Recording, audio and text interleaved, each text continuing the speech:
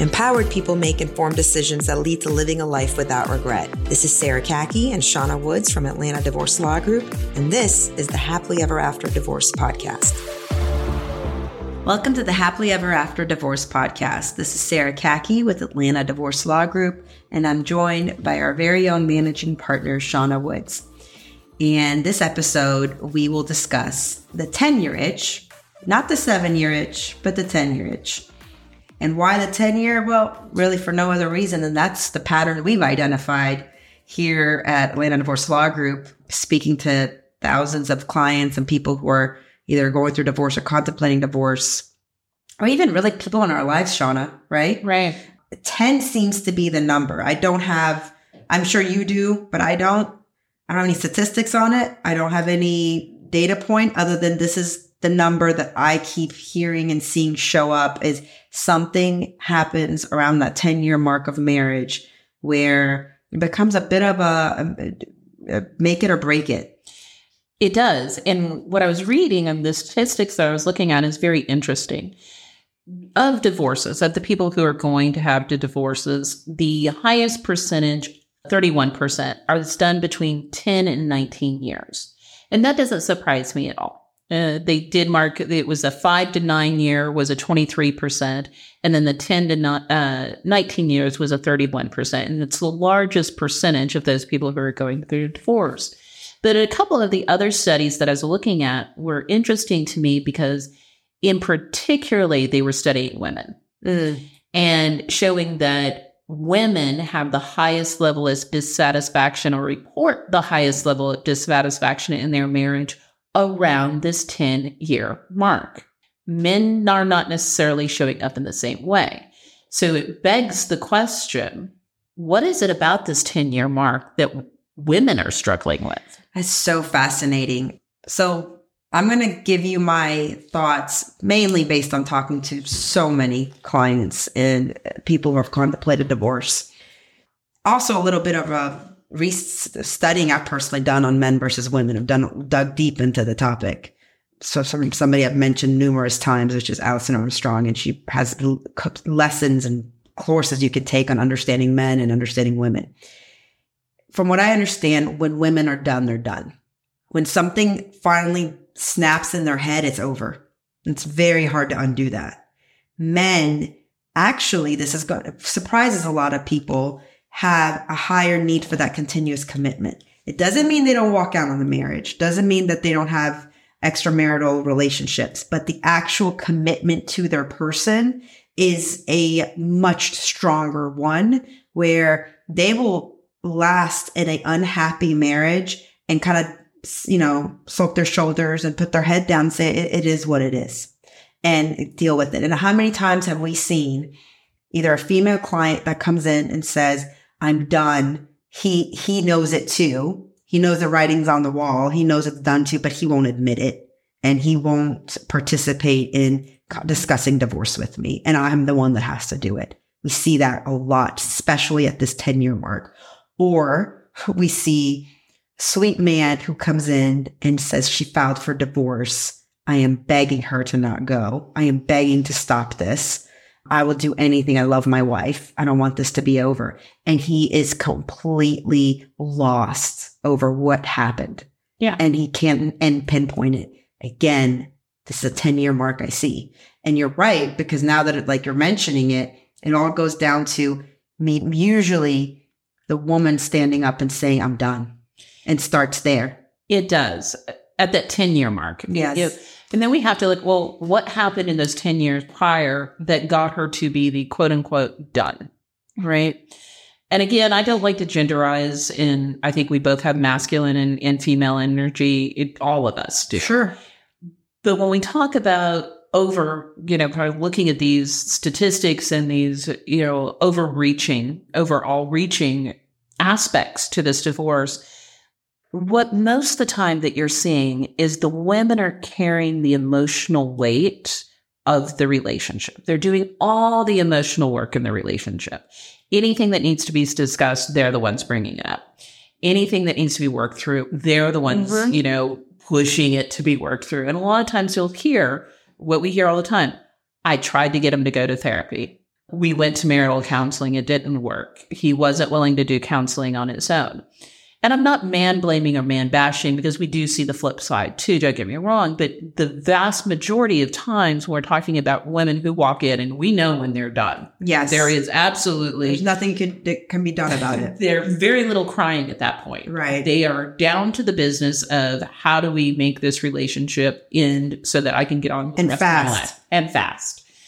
And because they have done for the vast majority of that time that really hard emotional work, and they haven't gotten a response. They haven't gotten any input or feedback to help them to think this is going to get better in the next 10 years. Right.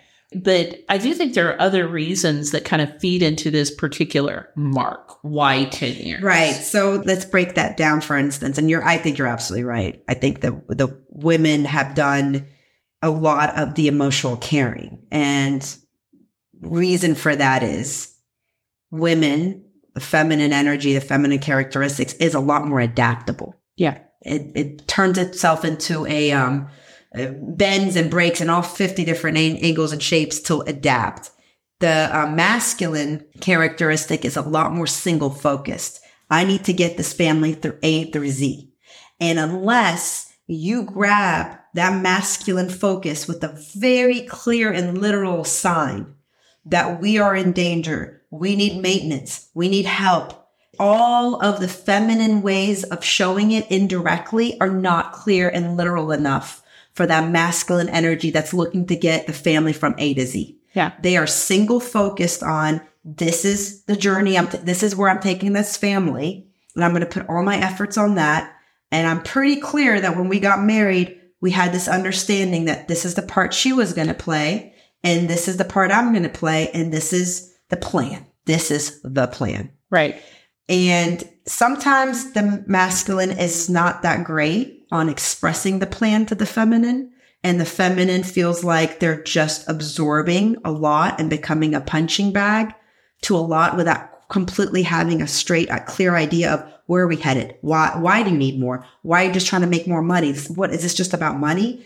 They don't get it. But also, so this is really just two people having a hard time speaking each other's language. And that's why the 10-year mark, can you either make it or you break it.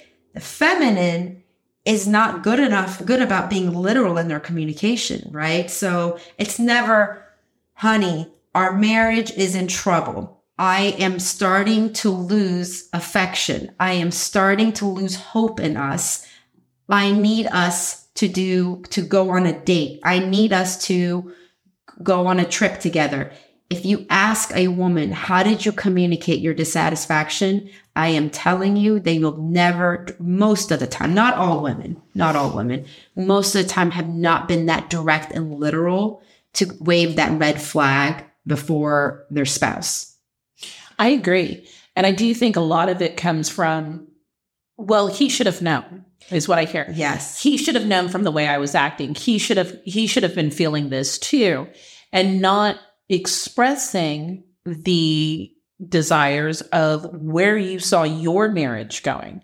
And I don't think people have enough of that conversation in the very beginning either. Where do you see our marriage in 20 years? Where do you see our marriage in 30 years? What are our mutual goals? And I'm not just talking, like you said, about money, right? If your goal is to make money, go out, become a workaholic, make as much money as you possibly can. If your goal is to have a happy family life, you're going to have to figure out what else to do besides making money. And it's so funny because you read all the articles out there or the books about signs of things that make a marriage fall apart. And they'll say it's, because a lack of money is an issue, or there's not enough intimacy, or they're not dating each other enough, or they're not being kind enough to each other. I think all of it, Shauna, really comes down to one thing, and all this stuff is a symptom. And what it is vision building together as a couple. We've had this conversation before when we talked about treating a marriage as an organization, treating a family as an organization. An organization without a purpose, without a mission, without a vision of where we headed, it's going to go through the good times and then run out. Right? Absolutely. And it's going to lose itself. I agree with you completely. And I think that that's part of it probably is the issue, is both of you are not on the same page about what 10 years looks like. And 10 years is usually a big mark for most of us, right? We hit another 10-year birthday. We hit a 10-year anniversary. It's a mark to look back and say, where were we? Where are we going? Is this where I want to be for the rest of my life? Well, here's what happens. You're in the South, which we are. Most people are getting married pretty young, right? They're getting married right out of college. If you're further up north, they're waiting to build their career a little bit before they get married. And again, stereotyping, but this is for the most part what happens. Accurate. When you first get married, there is a vision. The vision is we will build our careers, whether both of us are building our careers or one of us is building and the other one is supporting the family. We will make enough to get to a point where we can afford our own house, and then we will be able to have children. And some people's vision is you'll be able to quit your job so you can take care of the children. Some other people's vision is, we will have enough money so we can put all kids in daycare or get a nanny, whatever. That's a personal decision. That is the initial vision usually. And it's more or less unspoken because it's such it's like a vision that society has kind of given every young couple in American culture. It's the American version of the American dream. I call it the American version of the American dream because immigrants, we have a different American dream. We can have a different episode on the American dream version. But I think to natural born American citizens, this is part of the American dream. We both go to college. You find your sweetheart in college. You get married. And then our American society has handed that young couple, here's the vision for your marriage. Now, what happens is somewhere around sort of the economics of our society right now, the socioeconomic factors today, somewhere around year 5 to 7, they're able to achieve a lot of that. Right? Right. But from the year 7 to 10, a new vision has not been adopted. So this is where drifting happens. This is where instead of those first, years, it was exciting. It was building family together. It was getting a new home. It was decorating that new home. Oh my gosh, we get to landscape the backyard into our dream backyard, having kids together. All new and exciting things. And it's pieces of the puzzle are coming together. Somewhere along the line, when you were close enough to hitting the goal, a new conversation wasn't had of okay, where are we going next? And it doesn't have to be anything huge, but just a meeting of the minds of, like you said, what do you think the next 5 to 10 years looks for you? And what do you think it looks for me? What would it look like as a couple? Now, so if you don't have that, then by default, each person starts acting independently and unilaterally, trying to find their own, what's my point? What's my purpose? Because otherwise you feel like you're in a hamster wheel, right? Absolutely. And, if he's forward on a career, right? And that could be one of the marks. Right. It's okay, do I go back to work? Do I do hobbies? My kids are now at an age where they don't need me all the time. All of these things, I think, play into it, but the stagnation, I think, is what kills marriages more than anything else. It is sheer boredom.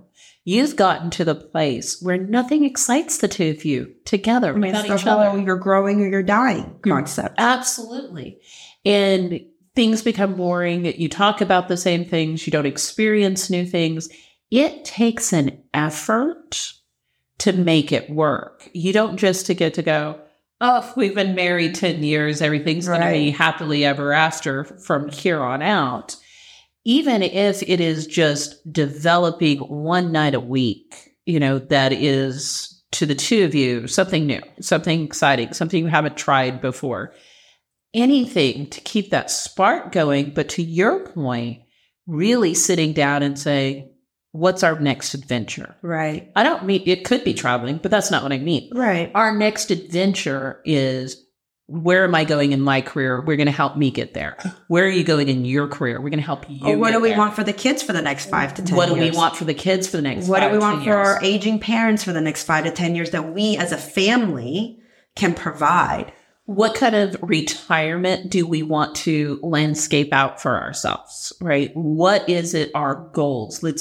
Having those goals and working to accomplish that is what makes marriages work. Yes. Yes. It's just like an organization. Absolutely. An organization without goals, without a vision. Now, what I think is interesting, why again, going back to the masculine versus feminine characteristics, is I tend to believe that somewhere along the line, the man in the marriage, probably around year 7 or so, did adopt a new plan and never verbalized it to the wife. And so once they got close enough where he was like, okay, like I made it. I got my hunt. The hunt is complete. The house is here. The children are here. We have a little bit of money in the bank account for savings. He starts putting his eyes on the next hunt. And then that next hunt, which we commonly hear, is like, I want to have a sizable savings account. I want to pay off the house and we can start traveling the world together. Or I want to be able to, retire early, or I want to buy a vacation home somewhere that we can take the kids and then see our grandchildren grow there, or the grandparents over there. He has another hunt. The big mistake he makes is he doesn't get her buy-in. He doesn't bring her into it, and he doesn't partner up with her and say, honey, like, this is the vision I have. What do you think? And then let her sparkle some of her magic and her thoughts into it as well. And now it's joint. Yeah. And she feels like, okay, the next 5 years, this is why I'm bending and adapting and carrying this emotional baggage for. Because she was fine doing it before because she saw the vision, she saw the point. But once it was there, now she's like, what are we doing? Are you just trying to make more money? Are you just money hungry? Mm-hmm. What are you saving for? Are you getting away from the family? Do you not want to spend time with us? Yes. Right. So we hear all of these things, and those are the symptoms of this underlying issue. And I love what you said, her buy-in or his buy-in. Right. Because you don't want to just be like, here's the vision, jump on board. It is a collaboration, and you married this person for a reason. Take the fact of the romance and, the giddy feelings, that new relationship energy that everybody gets the boost from. Take all of that out. You married this person for their core value. There's something they uniquely provide that you wanted. And you wanted that in a partnership. So you need to be able to look at that person and say, are we still in a partnership? Yes.